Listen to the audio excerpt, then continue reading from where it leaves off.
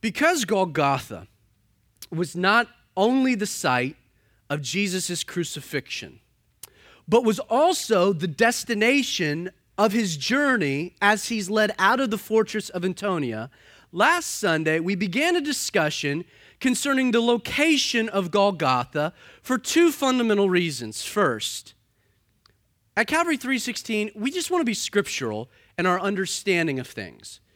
In a lot of ways, we want to try to set aside tradition, set aside preconceived ideas, and we want Scripture to just reinforce, we want Scripture to detail, to document, to point us to the right directions in all of our conclusions, also concerning the location of Golgotha, mainly because there's a lot of misunderstanding. The two common opinions concerning Golgotha is you have the Roman Catholic Church that proposes that Golgotha is actually underneath the Church of the Holy Sepulchre. You also have Protestants that point to an unofficial location, a rock face north and west of the city that looks like a skull, Golgotha meaning the place of the skull. And yet, last week we established the idea that the most biblically consistent location for Golgotha is not the Church of the Holy Sepulchre, and it's not this rock face, but rather the best location, according to the 5 biblical requirements, is the Mount of Olives.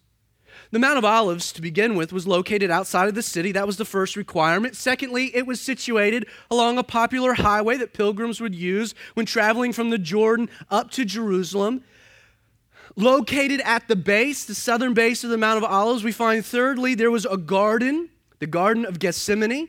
We know when Mary Magdalene came to the tomb, what did she discover? She discovered the resurrected Jesus, of whom she thought was a gardener.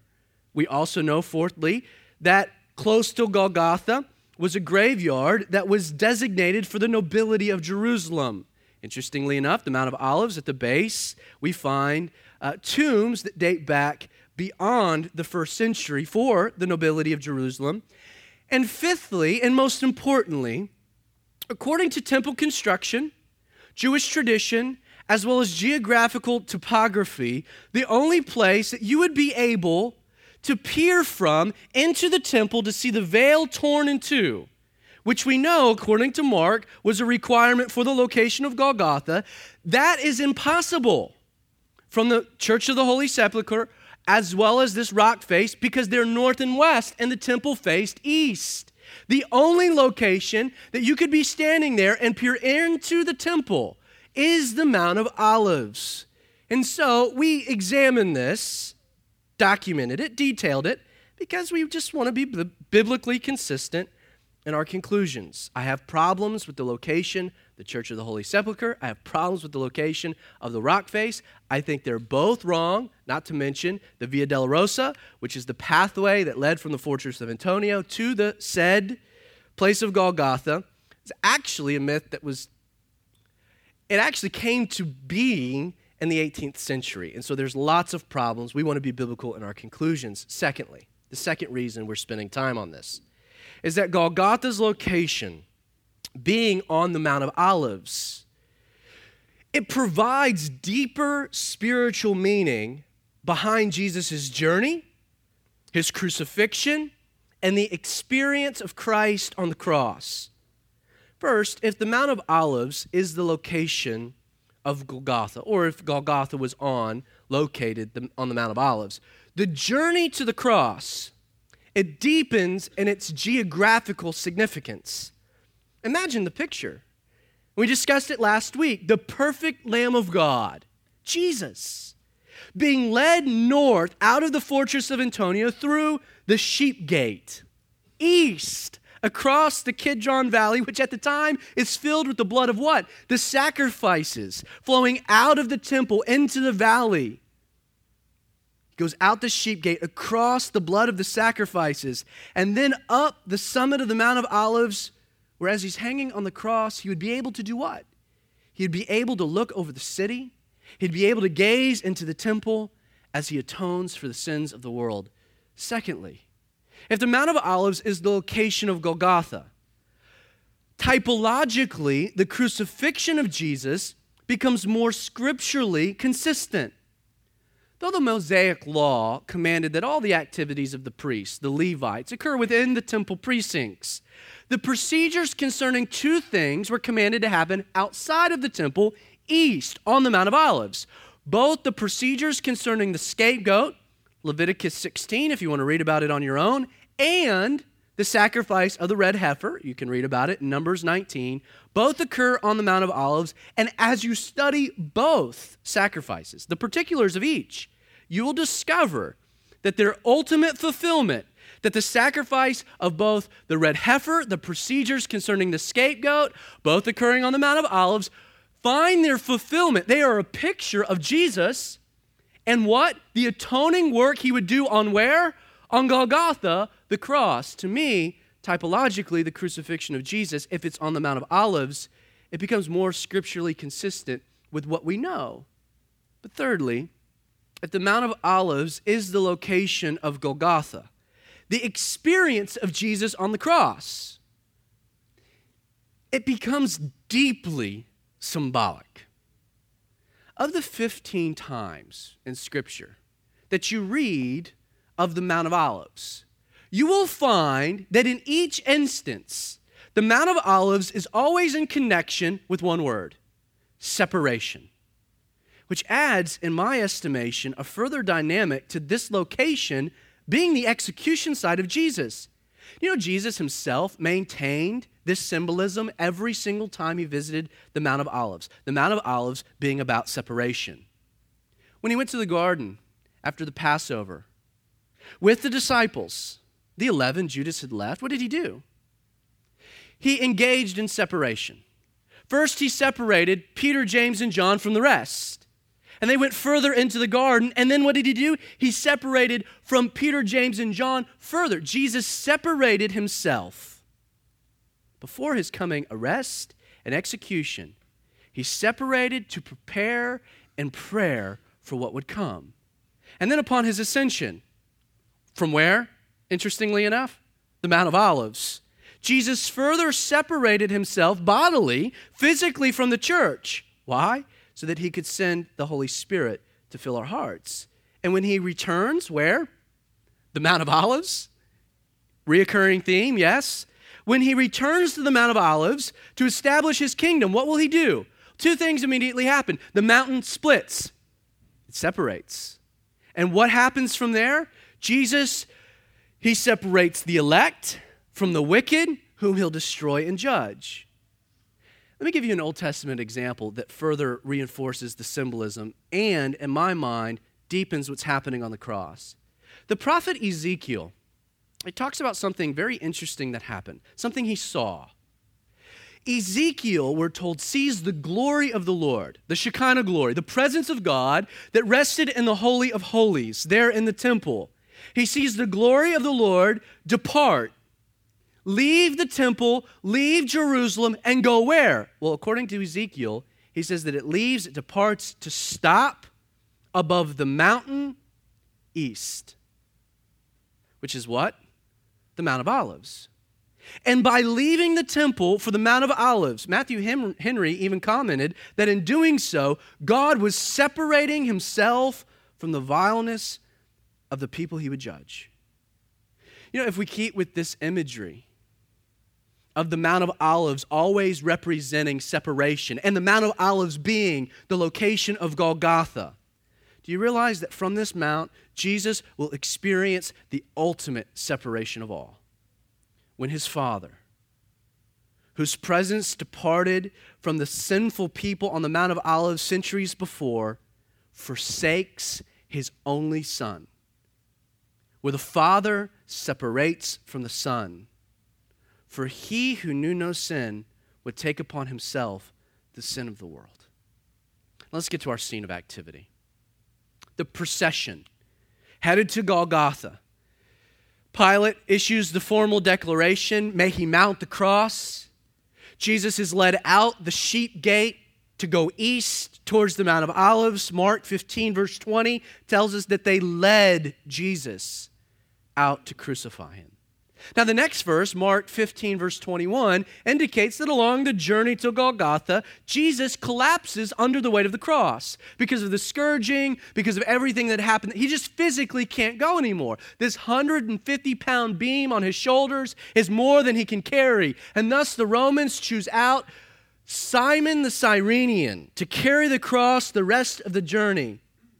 But Mark 15, verse 22 tells us something interesting. Tells us that the soldiers brought him to Golgotha. So check out the flow. Verse 20, they lead him out, indicating that they're leading, Jesus is following. He can't carry the cross. Verse 21, he falls down under the weight, the crushing weight.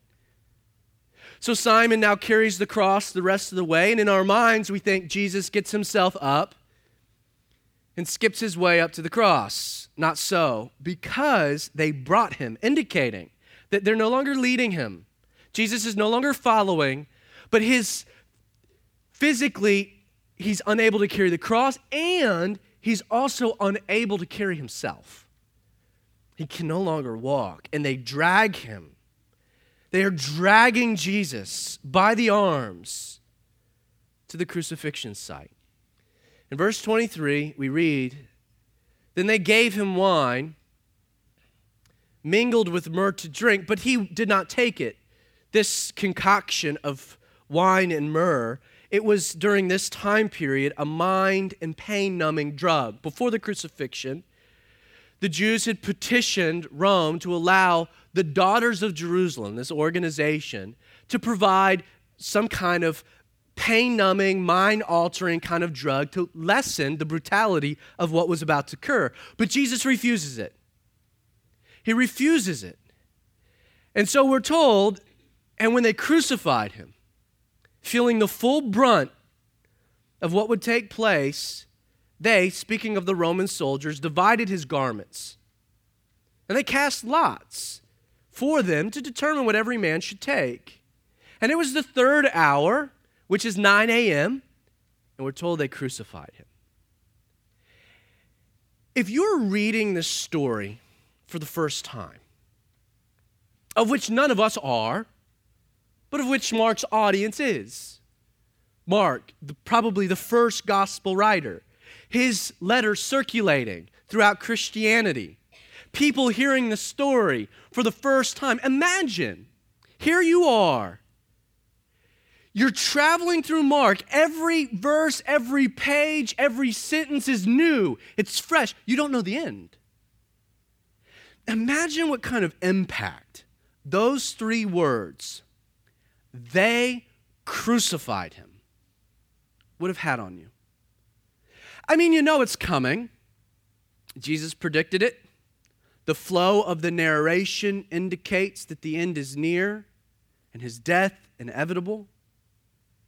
And yet, if I'm reading it for the first time, you still can't, there's still hope, right? Even till you get to this verse, you're still holding out that possibly there's going to be some kind of dynamic, unforeseen, significant plot twist.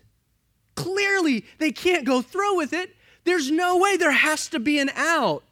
It's kind of like holding out hope that Hank Asack Schrader finds a way to make it out of the desert alive before Uncle Jack abruptly pulls the trigger.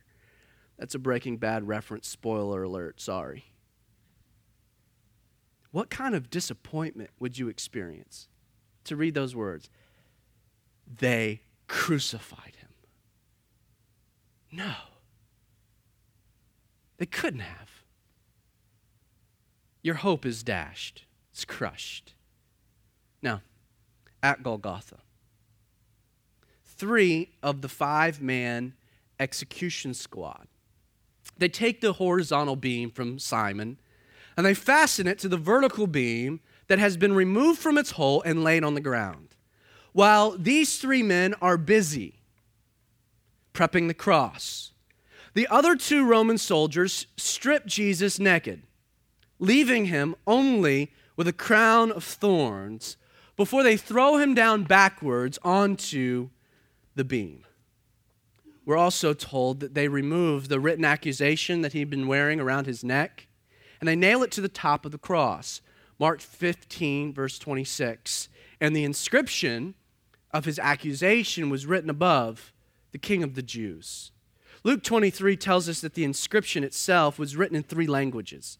It was written in Latin, Greek, and Hebrew, the languages of religion, commerce, and power.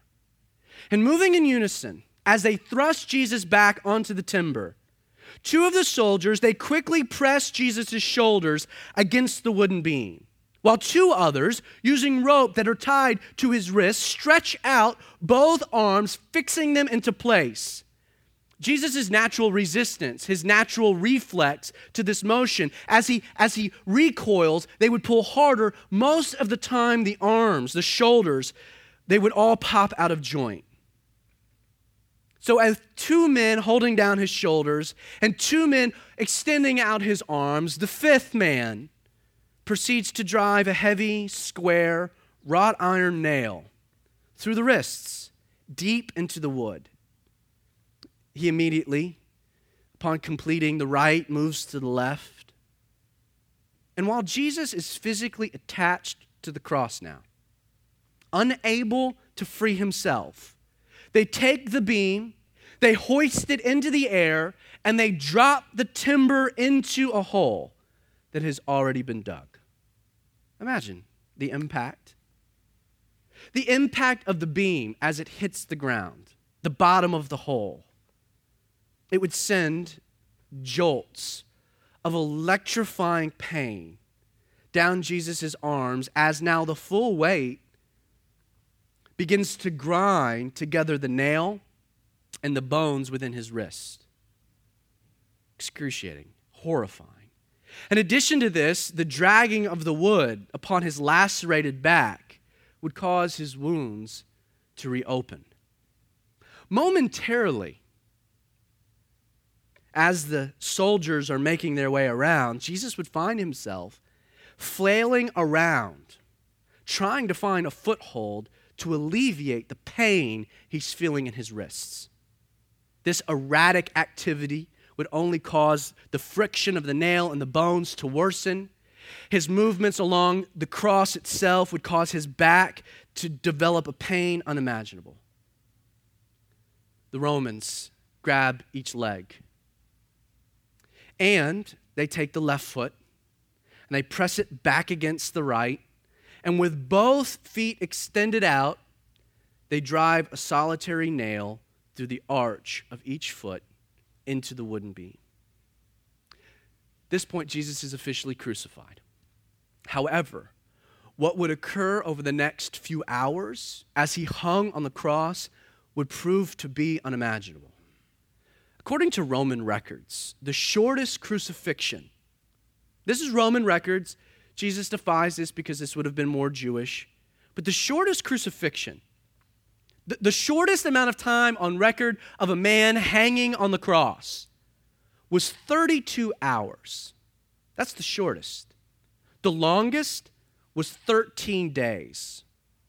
Now, they would expedite this procedure because they would have to get Jesus and the others off the cross because the Sabbath would begin at 6 p.m. Roman statesman Cicero said it is a crime to bind a Roman citizen. To scourge him is an act of wickedness. To execute him, almost murder. What shall I say of crucifying him?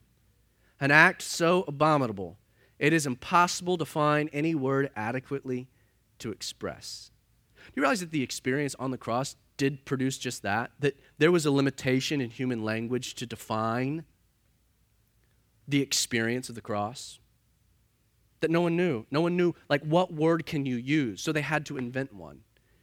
As a matter of fact, the English word, excruciating, is derived from the Roman word, which means out of the cross. You might experience pain you define as excruciating. My guess is not out of the cross. And because the act itself was so inhumane, Roman citizens were banned from being crucified. I mean, the act itself isn't effective. It takes days for a person to die. As a form of execution, it's not quick. It's not inexpensive. The whole purpose was to be a PR stunt, an event, to communicate you don't mess with Rome. Roman citizens, being banned from crucifixion, were instead beheaded. At this point, Jesus is only left to choose between one of two options: pain and more pain. The only way to avoid the burning torment of his wrists was by pushing himself up, placing the full weight of his body on this nail that had been driven between both feet, which as he pushes up, tears the nerves between the metatarsal bones. That's the only way he can alleviate the pain in his wrists, is to create pain in his feet. And the only way to alleviate the pain in his feet is to endure pain in his wrists. But then came the inescapable cramping. As Jesus' arms and legs fatigue, coupled with the dehydration, the loss of blood from the scourging, at some point, waves of wrenching cramps sweep over his muscles, knotting them in a deep, relentless pain. A pain of which he can do nothing, that he can't alleviate, he must only endure. And most interesting is that with these cramps came a new dynamic to a crucifixion: the inability to push oneself up to inhale and then exhale. As the minutes of the crucifixion transition to hours, Jesus' fight, it moves from avoiding pain in his wrists and pains in his feet to just trying his best to get one short gulp of air. Most people would die on a cross from suffocation. Now, as Mark's narrative progresses, he's going to divide Jesus' 6 hours on the cross into 2 3-hour sections. The first section we'll look at today. It began at 9 a.m. when Jesus is crucified, and it continues to noon. The second section of Jesus' time on the cross will begin at noon with darkness and conclude when he cries out, "It is finished," at 3 p.m. Now, during the first 3-hour section, Mark includes the activities of 4 different groups of people around the cross. Interestingly enough, each group there located at the cross represents the reactions of most people who encounter a crucified Christ. We've actually already seen the first group. The first group was the pagan Roman soldiers who were oblivious to the truth. Mark says that they crucified him. So they crucify him. Then they divide up his garments. They cast lots to determine what every man should take. For the soldiers, the day started like every other day. This was their job. They didn't know Jesus. They didn't care. He was just a Jew, another revolutionary for all they estimated. They're just doing their job. They bring Jesus up. They lay him on the they do what they do to everyone. They set him on the cross. They set the timbers into the hole. And then they do what they do. They divide up his possessions. And because Jesus didn't have much, they decide that, well, there's going to be no bonus for anyone. Let's at least have fun. So they cast lots. They play a game. They gamble at the cross. I mean, it really wasn't that they were rejecting Jesus. They're just oblivious to Jesus. They're oblivious to the spiritual event that's occurring. They're oblivious to the significance of this man. They're oblivious to the truth of what's occurring on the cross. They just don't know. Sadly, the pagan man or woman who sees Jesus on the cross and who would care to just go about life, who doesn't want to think of these things, who doesn't want to consider them, who would rather just go on with the day as it always has been, they would rather remain oblivious to the truth so that they could not change, so that Jesus would not affect them. There are people who see the cross and they just turn an eye because they don't want to think of the ramifications. Verse 27, with Jesus, Mark tells us that they also crucified 2 robbers, one on his right, the other on his left. So the scripture was fulfilled, which says, "And he was numbered with the transgressors." And those who passed by blasphemed him.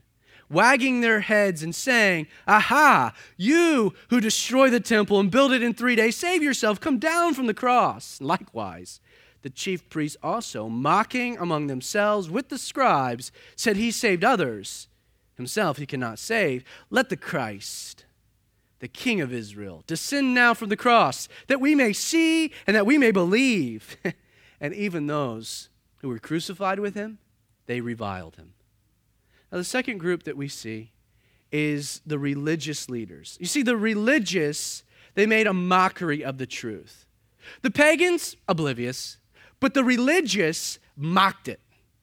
Mark says that the chief priests also mocking among themselves, their mockery. The word used is the kind of petty dispute that children have with one another. They're making fun of Jesus. It's petty. Their statement that he saved others, himself he cannot save, it actually affirmed that Jesus had saved others. It's kind of the ironic aspect of this. But the rest of the statement misunderstood what was really taking place. For think about it. Could Jesus save himself? Absolutely. But if he had saved himself, he would not have been able to do what they recommended he had been doing all along, and that is saving others. And then they say, and my blood boils when you read this, the hair on your neck stands up as you try to imagine it happening. Let the Christ, the Messiah, the King of Israel, descend, that we may see and believe. The Old Testament had made it very clear that seeing never produces believing. I mean, just think of the Exodus as an example. The generation that saw 10 plagues in Egypt, saw incredible supernatural acts of God, saw the Red Sea part, saw God provide manna for food supernaturally. On 2 occasions provide water as Moses strikes a rock, whose clothes didn't wear out and tatter as they wandered the wilderness. These men who see the presence of God descend on the top of the mountain, who sees any rebel who's trying to usurp Moses' authority, the ground open up, swallow them, and close back. They saw a lot, and yet there was no faith.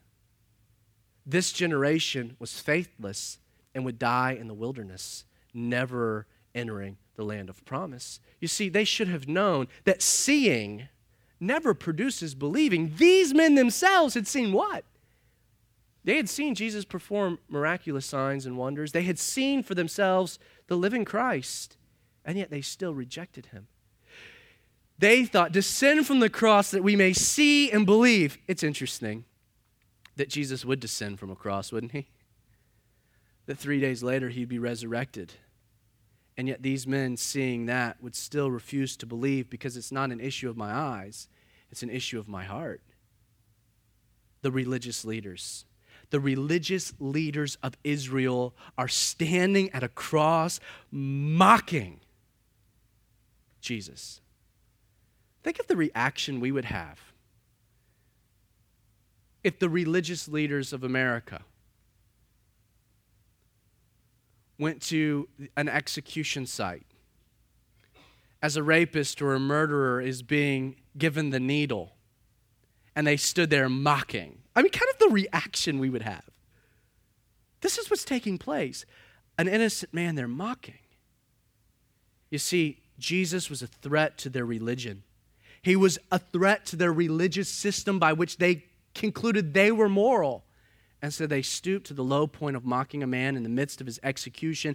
Sadly, the religious man today who sees Jesus on the cross, the pagan man is oblivious, but the religious man would rather mock the truth of what Jesus was doing on that tree than accept the reality that his favor with God is not produced by his own personal godliness. The third group is the masses that remained ignorant of the truth. Mark says that there were those who passed by. Mount of Olives, Golgotha. It's a point in which people are traveling to and from Jerusalem. It's Passover. It's celebration. People are making their way back and forth. And though these people are bystanders, they were not complicit in Jesus' trial or his arrest, his execution. But this is what they do. As they're making their way by, they see the religious leaders mocking Jesus, and they willingly join into the fray. They blaspheme him. It means to rail at, to wag their heads, and they're saying, "You who destroy the temple, build it in 3 days and save yourself. Come down from the cross."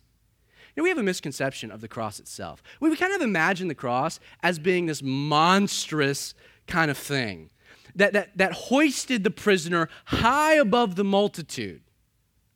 Well, no, that's why he was on a mountaintop, so that he would be hoisted high above the multitude. As a matter of fact, crosses, and we know this from recent archaeological discoveries, it seems to indicate that the cross didn't hoist a prisoner real high, but it actually kept them at eye level, just a few feet off the ground. So that as you're making your way, you're connecting, you're identifying, you're seeing the man's agony. It's intense. It's brutal.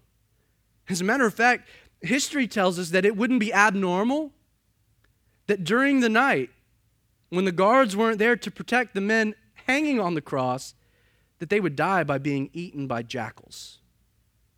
Because these people followed the religious leaders and didn't think for themselves, their accusations illustrated a deep ignorance of the truth. First, Jesus had never said that he would destroy the temple and build it in 3 days. He's speaking of his body. If they had listened to anything that he had said leading up to this day, they would have understood that Jesus would indeed save himself and he would be resurrected. Sadly, you have pagans oblivious. They just turn an eye, don't want to think about it at all. You have the religious who mock the truth, but you have those who pass by who don't think for themselves, who just take what others tell them, who blindly believe what they're told, and they never take a moment to examine the truth of what Jesus was doing there for themselves. But there was a final group. We're told that the transgressors reviled the truth. Mark says that Jesus was crucified with 2 robbers, one to his right and the other to his left. And even those who were crucified with him, Mark tells us they reviled him. What do we know about these 2 robbers? Initially, you might say very little, but you would be surprised. First, we know that they were co-revolutionaries with Barabbas. Mark 15, verse 7, we're told that Barabbas was chained with his fellow rebels before ultimately being released. We can estimate that his fellow rebels are these 2 men, which tells us also that they were publicly known as robbers. There were 2 robbers that were hung to Jesus' right and left. The Greek word robber, though, is misleading. Our thought process of a robber is that someone who would steal property under the cover of night by stealth. But this is not the word at all. As a matter of fact, the word should better be translated brigand. Let me define brigand, a word we don't know much of. A brigand is an outlaw who conducts warfare by skirmishes and surprises, who makes the war support itself by plunder, by extorting blackmail, by capturing prisoners and holding them for ransom. These are men who enforce demands through violence. They kill prisoners who cannot pay. Brigand is the word that we ultimately derive bandit from. These were bandits. They were guerrilla-style revolutionaries. We're also told, though, Scripture defines them as transgressors. Okay, they were co-revolutionaries, they were robbers, but they're also transgressors. And this is what's interesting. And follow me here.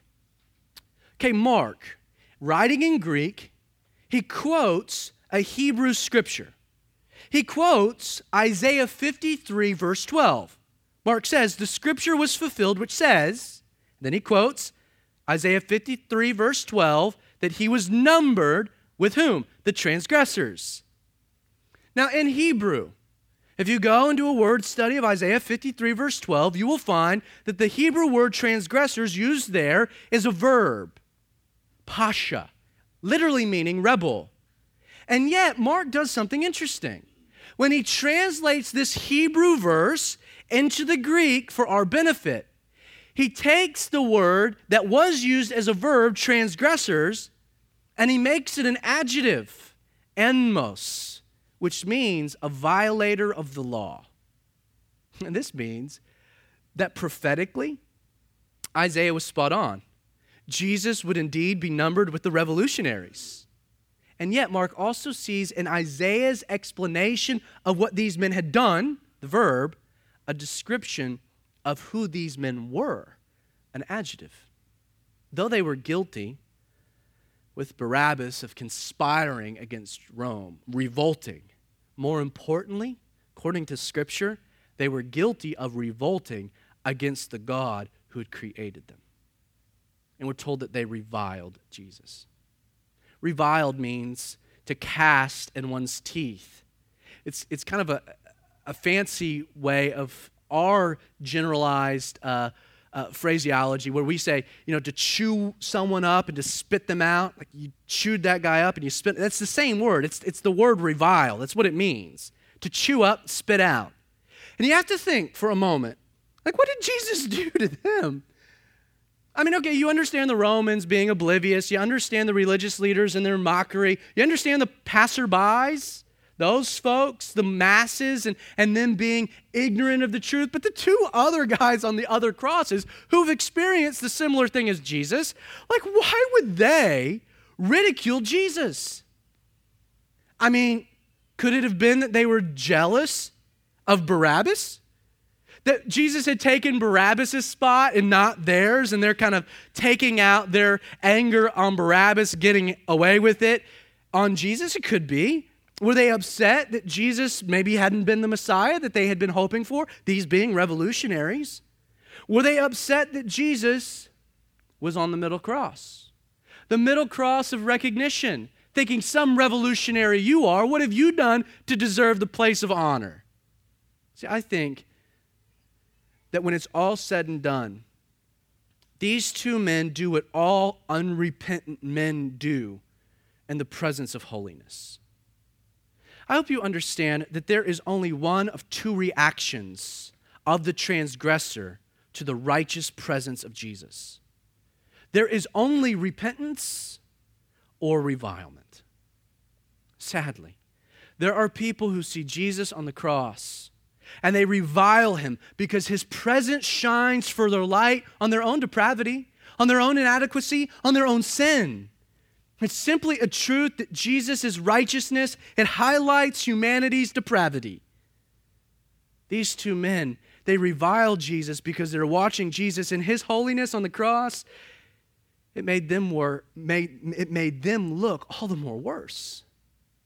For many, if the light never shined, and we all lived in darkness, there would never have been a moral compass to convict any of us of sin. Now, at some point, while all this is occurring between 9 a.m. and noon, I want you to turn to Luke chapter 23. We don't do this a lot in traveling through Mark. We try to stick with just the text in front of us. And yet, there's something interesting that occurs that Mark leaves out, but Luke describes for us. Luke 23, verse 39, we read, and if you don't want to turn that, I'll just read it for you, or it's in the app. We read that one of the criminals who were hanged, blaspheming Jesus, saying, if you are the Christ, save yourself and us. Sounds like he's regurgitating the same thing the religious leaders, the masses are saying. He joins into the blasphemy, but the other criminal, answering, rebuked him, saying, do you not even fear God, seeing you are under the same condemnation, and we indeed justly, for we receive the due reward of our deeds, but this man has done nothing wrong. Then he turns to Jesus and he asks, Lord, remember me when you come into your kingdom. And Jesus said to him, assuredly I say to you, today you will be with me in paradise. What changed? Because according to Mark and Matthew, both of the criminals, both men were reviling him. It's plural. There's only two of them. So they both are.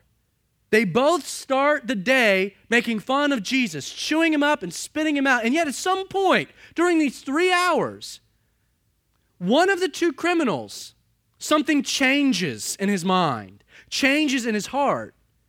Now, aside from the mocking of the crowd, we're told that during the first 3 hours, Jesus will make 4 statements from the cross. By the end, there will be a total of 7 statements.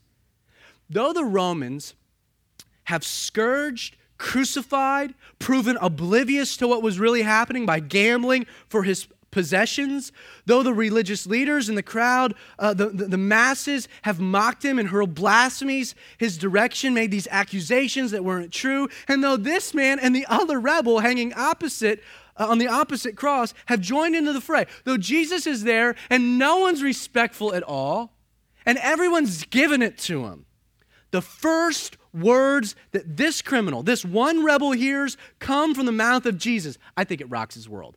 He's reviling Jesus. He's hurling accusations to Jesus. Everyone around the cross are saying all of these things, and yet he hears the first words, the only words that he hears comes from Jesus, who had remained silent. Luke 23, verse 34 tells us that Jesus said, "Father, forgive them, for they do not know what they do."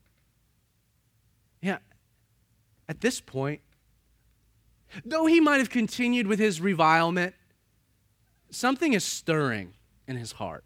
I'm convinced of it. Because he continues to watch Jesus. Jesus has not only verbally forgiven them, but he notes a genuine love that Jesus had for his accusers. He observes his patience, Jesus' tolerance. As the man watches, his mind races. And then as the other criminal, who was a friend, a cohort, begins to join the blasphemous accusations, the man's had enough. He interjects. He rebukes his friend. "Do you not fear God?" I can hear him saying it. "Seeing you're under the same condemnation, and we justly, for we received our due reward of our deeds, but this man has done nothing wrong." You know, this statement, it reveals the working of the Holy Spirit in his heart. He hears Jesus' word, and he watches Jesus' love, and there's a stirring of the Spirit in his heart. The rebel has recognized three important things. Look at it.